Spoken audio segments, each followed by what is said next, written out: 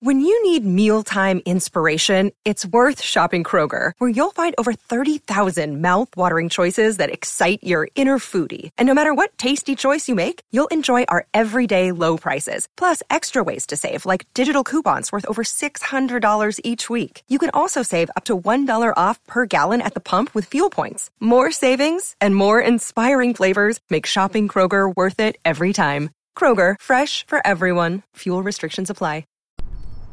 Hello and welcome to the Cinemile. This is Kathy, and normally in this podcast my husband and I walk to the cinema together and we review movies. However, I'm not with him today. I am going to see Darkest Hour, the movie about Winston Churchill's first few weeks as Prime Minister, and I'm going to see it on my own with my baby, Oscar. We're going to a mother-baby screening, or should I say parent-baby screening.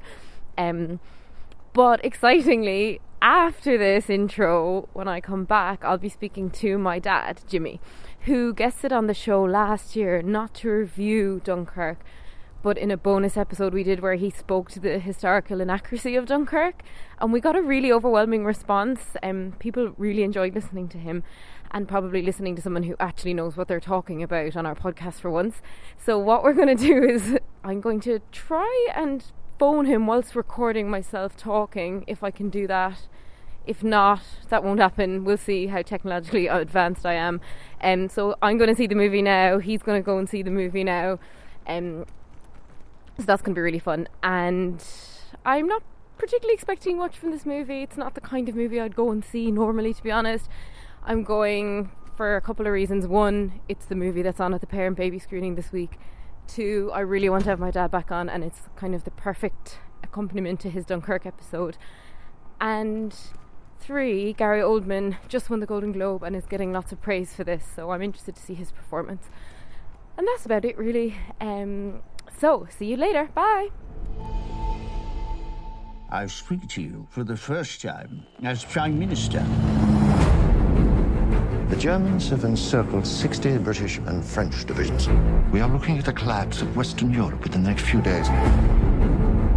How long have they got if we don't rescue them? Maybe 2 days. We would need a miracle to get our men out. You have the full weight of the world on your shoulders. We're facing certain defeat on land, the annihilation of our army, and imminent invasion. We must negotiate peace talks. When will the lesson be learned? You cannot reason with a tiger when your head is in its mouth! Nonsense. The only slippery slope. Would you stop interrupting me while I am interrupting you? So I am back in our first ever Cinemile to be recorded over the phone. In the past, I have recorded with my dad, but that was a bonus episode. This time we're actually doing a review, and I was going to walk and talk as I did this, but it's lashing rain outside, so I don't want to do that. Welcome back, Dad. Well, thank you very much, Kathy, and pity about the weather. And welcome back. This is the perfect movie for you to come back on, because last time we spoke was about Dunkirk. This movie is set right before those events, and you were so popular last time you came on that you've been elevated to a film reviewer now, not just a history buff. Oh, I'm taken aback. Thank you very much. Yes. So we both watched this movie a day apart, and to do this together, which is really fun. Shame we're not in the same country, but maybe next time. So Dad, overall, just a quick, what did you actually think of the movie before we get into the historical bits? The movie itself, I suppose I was really going to it with an eye of my history. But speaking of it as a movie, I actually thoroughly enjoyed it. And it would have met all my expectations. I enjoyed it from beginning to end. Okay, and what did you think of the central performance? He's getting a lot of accolades for his portrayal as Churchill. Gary Oldman is. Well, in a way, I find it hard to assess, never having met Churchill. So, is he accurate to Churchill? That I can't really answer that. But the style in which he approached it, he was consistent from start to finish, and he seemed to play it very well. Yeah, he's getting a lot of Oscar buzz. People are saying that he's going to be a serious Oscar contender. I went into the movie with not particularly much interest. More excited to do the review with you than see the movie. And And as always, I am interested to see a movie that I know is getting a lot of awards buzz as well. And being quite ignorant of these historical events and having seen Dunkirk last year, I was more interested than maybe I would have been if I hadn't just seen Dunkirk. Right. But I have to say, I found it a bit dreary, the movie. I was interested in some of the conversations that were had, you know, the decisions that were being made. I enjoyed Gary Oldman's performance to a point, but then I felt like, I kind of felt like if you give anyone jowls and a cigar and that fat suit that he's wearing, maybe anyone could play Churchill. Now, I know he's a great actor and he did do a good job. I know it was a good job, but I mean, at this point, there was a movie last year called Churchill. There was a movie a couple of years ago with Brendan Gleeson also played Churchill. I feel like he's been getting played a lot, and I don't know how many more portrayals of Churchill I need to see on screen. He was also in The Queen, which is the Netflix drama. Did you see the movie last year, Churchill? No. No, but you didn't see that one. I think it was much smaller than this. Yeah. I suppose in the context, just looking at it as one thing that I would have liked to see a bit more of, I would have liked to see a few of the other characters developed a little bit, especially Halifax. Yeah, he was very much kind of the bit of the background villain, but didn't get much screen time. Yeah, well, you've had a Freudian slip there, like in the term of a villain, because I wouldn't call him a villain at all. Okay, he's more the villain of the movie than a villain. Yeah, and in many ways it was a tussle between the two different perspectives, the Churchill perspective and the Halifax perspective. But we were given, I suppose, virtually zero background about Halifax, virtually zero. Other than the fact that he was a friend of the king, a personal friend of the king. So that, I think, is probably a pity, because the circumstances were just slightly different. Yeah. It's Halifax who would have been the Prime Minister, and circumstances could have easily been slightly different. So I think just from a bit of a balance point of view, a little bit more understanding of Halifax would probably have been helpful, and maybe a little bit less background on Churchill. Yeah, I would have found that interesting, because being ignorant of pretty much all of them, I would have rather see more of other characters than just him. I really enjoyed the performance of his name's Ronald Pickup, I think. He played Chamberlain. I thought he probably gave the best performance in the movie. I really enjoyed him, but again, he had so little screen time that there wasn't much really to make of him. Yes, I really felt like the female characters, so the wife, who was played by Kirsten Scott Thomas, and the secretary, who was played by Lily James, I just found them like the biggest cliche in the book, like the doe-eyed secretary and the wife who could be, you know, a headmistress from another movie and who's just quietly standing by her man and supporting him in his every move, including when he's being, you know, he's being really vile and horrible. She tells him off a little bit, but she's really just, I've waited for this moment my whole adult life for you to achieve your goals. I found that a strange speech, and a bit of a waste of such a talented actress. And then there was, I felt like overall the direction wasn't great. Like, I didn't feel like it was very tense, but I know people who were really into the politics found it to be a great thriller. So I don't know, did you find it thrilling as you watched it? Well, I wouldn't say I found it thrilling, because I knew what the outcome was, but I found it fascinating. Yeah. I found it fascinating. Mm-hmm. A few things that the film itself kind of confirmed to me, or at least agreed with what I thought to be the case, which is that the decision making at the time was assumed by all the people in the know, including Churchill, that they were looking at the army being wiped out in Dunkirk. There was no belief that a successful evacuation could be done, and the film captured that. Another thing it captured is the disarray, I suppose, or if near disbelief, that things could have moved quicker in weeks in France in the Second World War than they had in years in the First World War. And that's for, as it was in the memory, it was still in the memory of these people, the First World War. And that is, even today, that's very hard to kind of grasp, that things have moved faster in a week than in a year on the ground. So again, I think I thought it captured that very well. There were only a 3 or 4 week period when all this happened. So for a war to begin and end in 3 or 4 weeks it's a bit beyond comprehension, overwhelming. And then the other thing it did capture, and it is interesting that. Go on. No, sorry, you go. Yeah, it also captured. Even though I agree with you, I think they probably gave him too much time in this kind of personal stuff. But it did capture that Winston Churchill was kind of a barely functioning alcoholic. Barely functioning. He was also, and it showed it, he was ignorant of modern warfare. And as the film portrayed it, he was even ignorant of the facts on the ground. And I found that a bit strange, despite the fact that he'd actually been in the cabinet for a number of months before he became Prime Minister.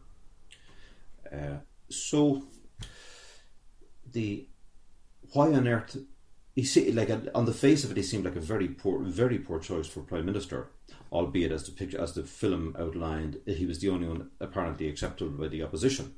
But in terms of his own credibility for the job, it was very dodgy. Yeah, and they made him out to be a bit of a warmonger. Like, you felt like no matter who the antagonist was going to be, he might have been declaring war on anyone. And it just so happened that in this instance, he ended up on the right side of history because it was Adolf Hitler. But the movie, I felt, implied a little bit that he would have gone to war with anyone.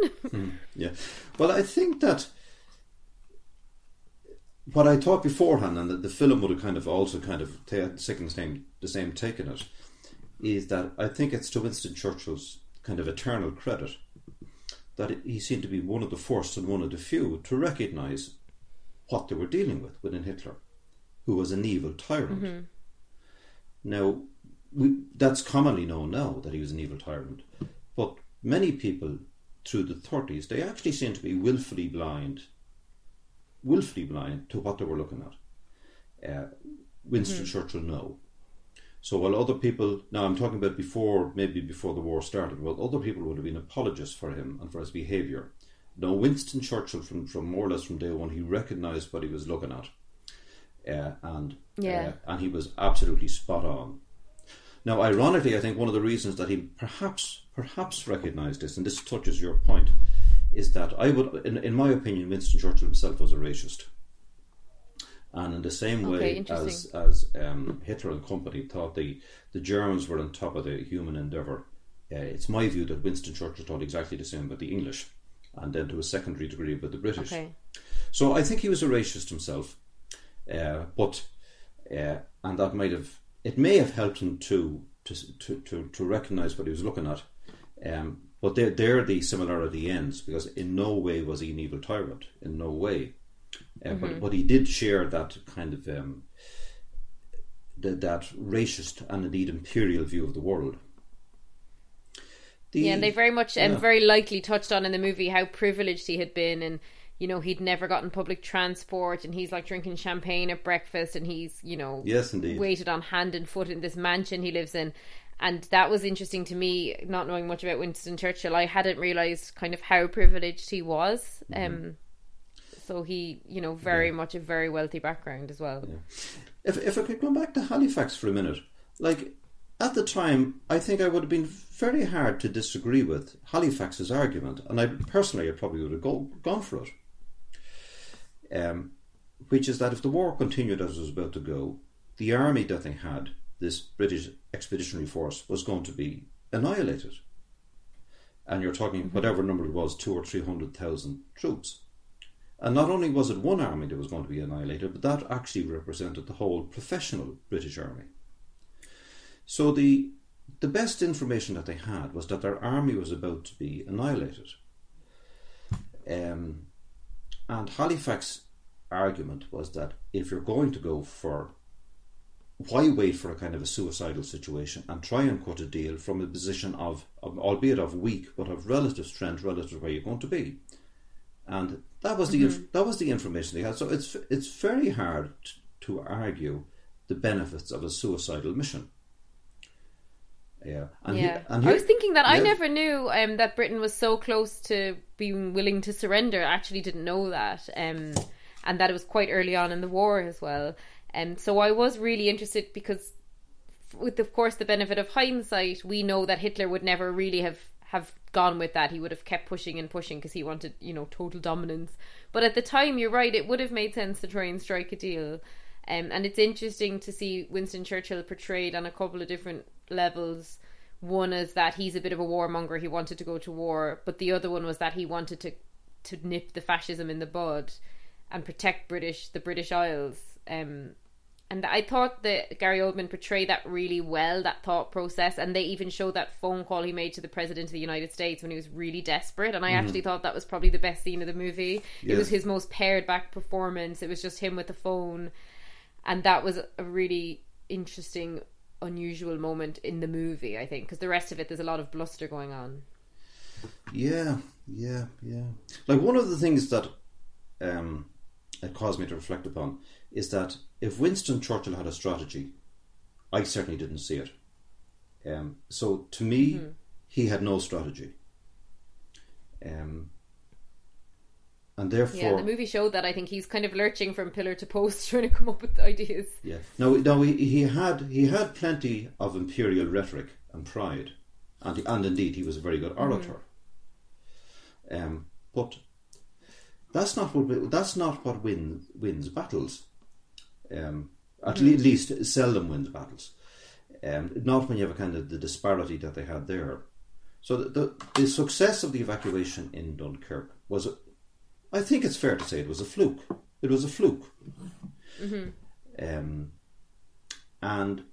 it did prove to be a turning point. But that wasn't to be known when the decisions were being made. They kind of said that if they got a cloudy day it would work, and if it wasn't a cloudy day it wouldn't work, and it came down to the weather. Well, there was a number of factors afoot, but the main factor was that for reasons that have never been answered, is that the Germans paused. And there's as yet for whatever, maybe there was a kind of a communication issue on their side or something, but they paused when they had the army in their hand. And that gave the opportunity for the evacuation. But there's nothing, at least as I know it and as shown in the film, there was nothing that was done in London that generated that pause. So therefore they cannot get any credit for it.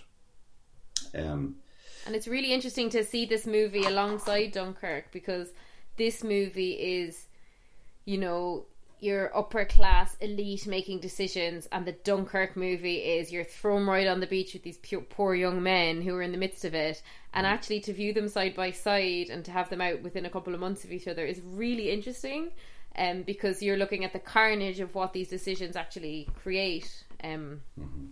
So I really enjoyed having watched them both together, I have to say. I thought if you could almost put them in a split screen and look at Winston Churchill sitting down drinking his champagne and having a cigar, and you get to look at the guys in the beaches. To your point about the oration, I enjoy the line in the movie when somebody says he's just mobilised the English language. Thought that was a good line. There was one other thought that I had that I hadn't had before I watched the movie. Like Winston Churchill's oration, he knows that we will fight, and we'll fight them on the beaches, etc., etc. It's a good bit of rhetoric. And now that I think about it, there is Robert Emmet made a wonderful speech, the Irish patriot, in 1803, just as on his trial, and he was executed, I think, for treason. And if your listeners want to go back and read Robert Emmet's speech of 1803, they will find that it's a speech that was used in one form or another many times, and indeed it's been suggested it was the inspiration for the speech of Churchill, that actual speech on the beaches. Which I've only remembered now in the course of this conversation. So there's an Irish connection to it as well. But one of the points that I want, and it does give you food for thought. Yeah, one of the points. Well, he was a trained orator. Like he was back looking at his Cicero and various other people, and that's one of the best speeches that was made by an Irish patriot, I suppose, ever. Was Robert Emmet speech.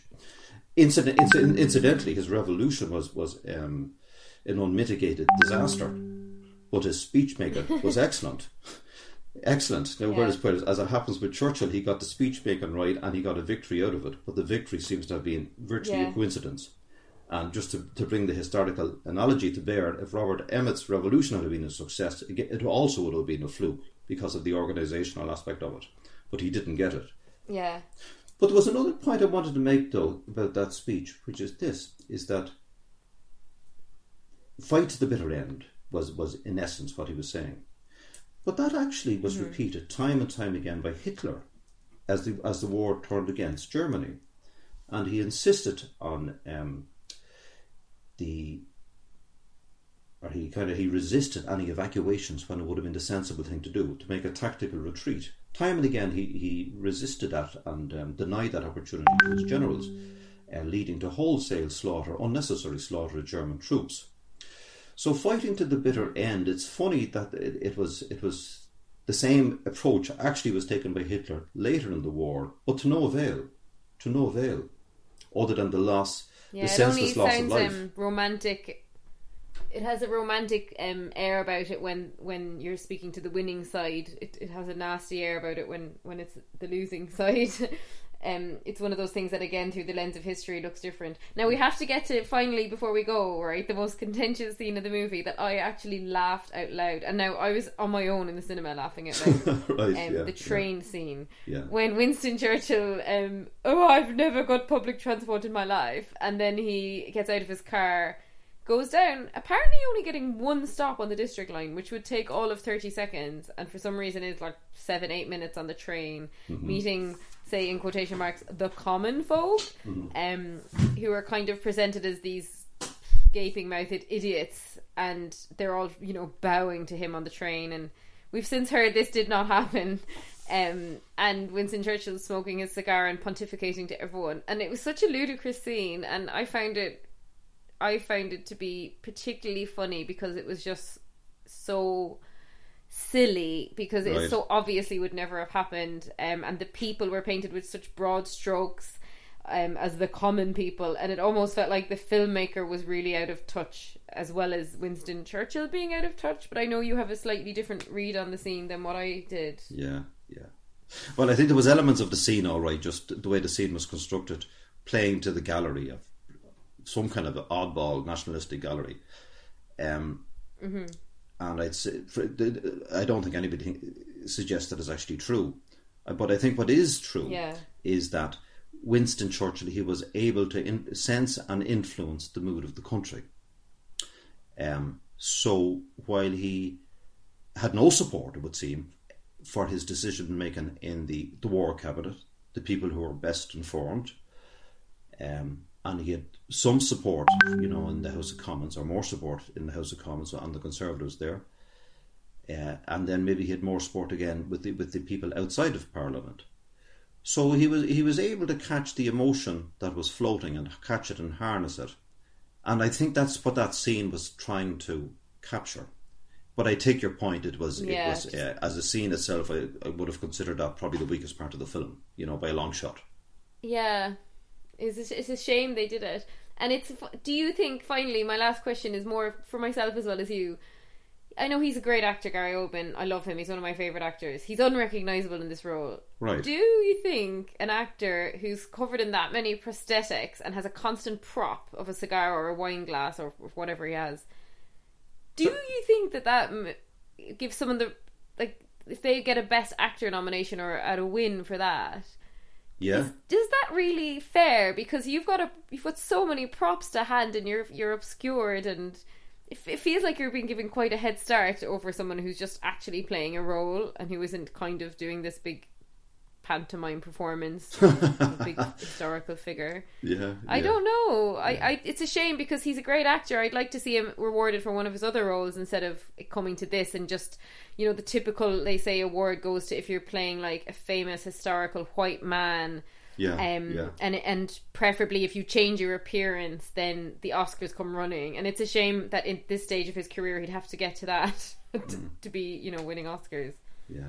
Well, I think that I thought the actor who played Halifax, I thought that was a brilliant portrayal of a kind of a reserved aristocrat. But with very human in his own way. I thought he was excellent, actually. But again, the amount of kind of, just in terms of the chance that he got to shine as an actor, it was only a fraction of what Churchill got. Yeah.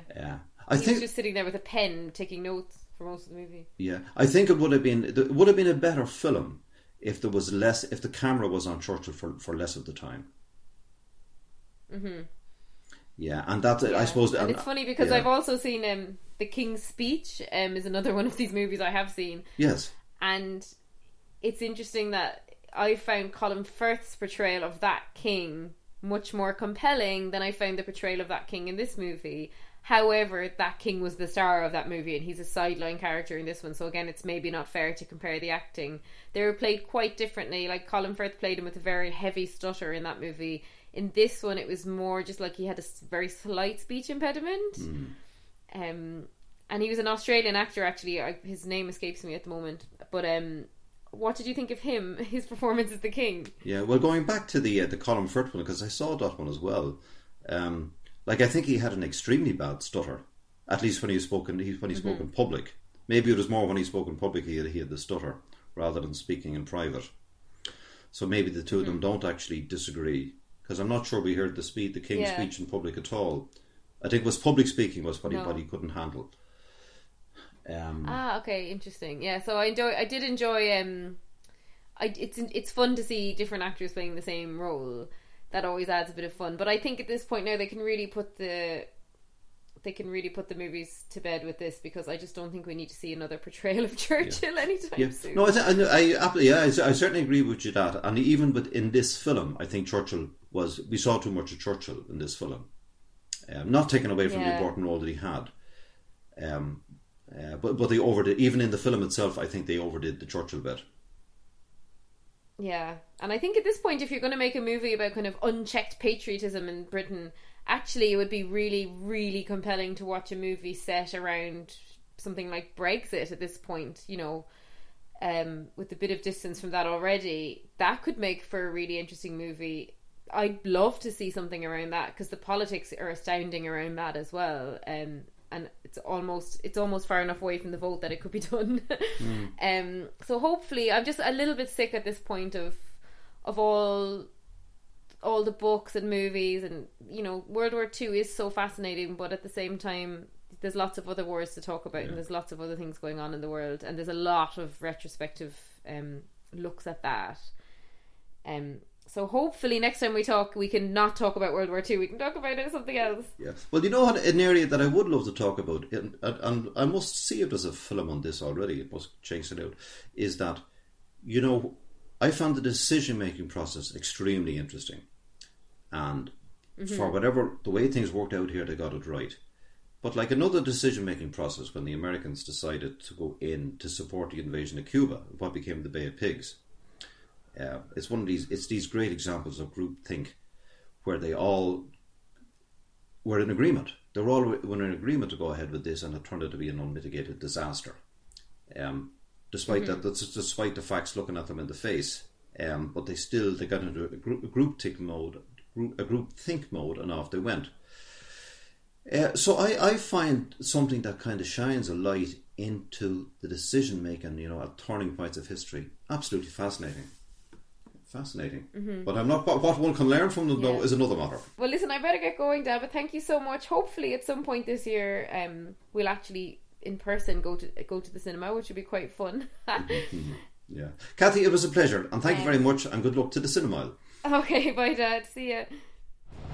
We shall defend our island, whatever the cost may be. We shall fight on the beaches. We shall fight on the landing grounds. We shall fight in the fields and in the streets. We shall fight in the hills. We shall never surrender.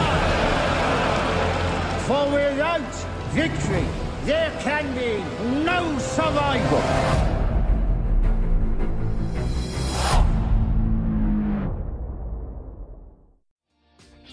Hi, my name is Kay Adams, and to be honest, I'm not so good with the ageing process, so I enlisted my old chum, the filter-free Cara McKenzie, to advise. Could you imagine being a porn star? The room would need to be really hot for me to strip off. To be honest, she's not much help, but she is rather amusing. And along with some great guests, Jo Brand, Andy Oliver, Anton Dubek, Ruth Langsford and Craig Revel-Horwood, darling, we are learning how to be 60. Listen wherever you get your podcasts.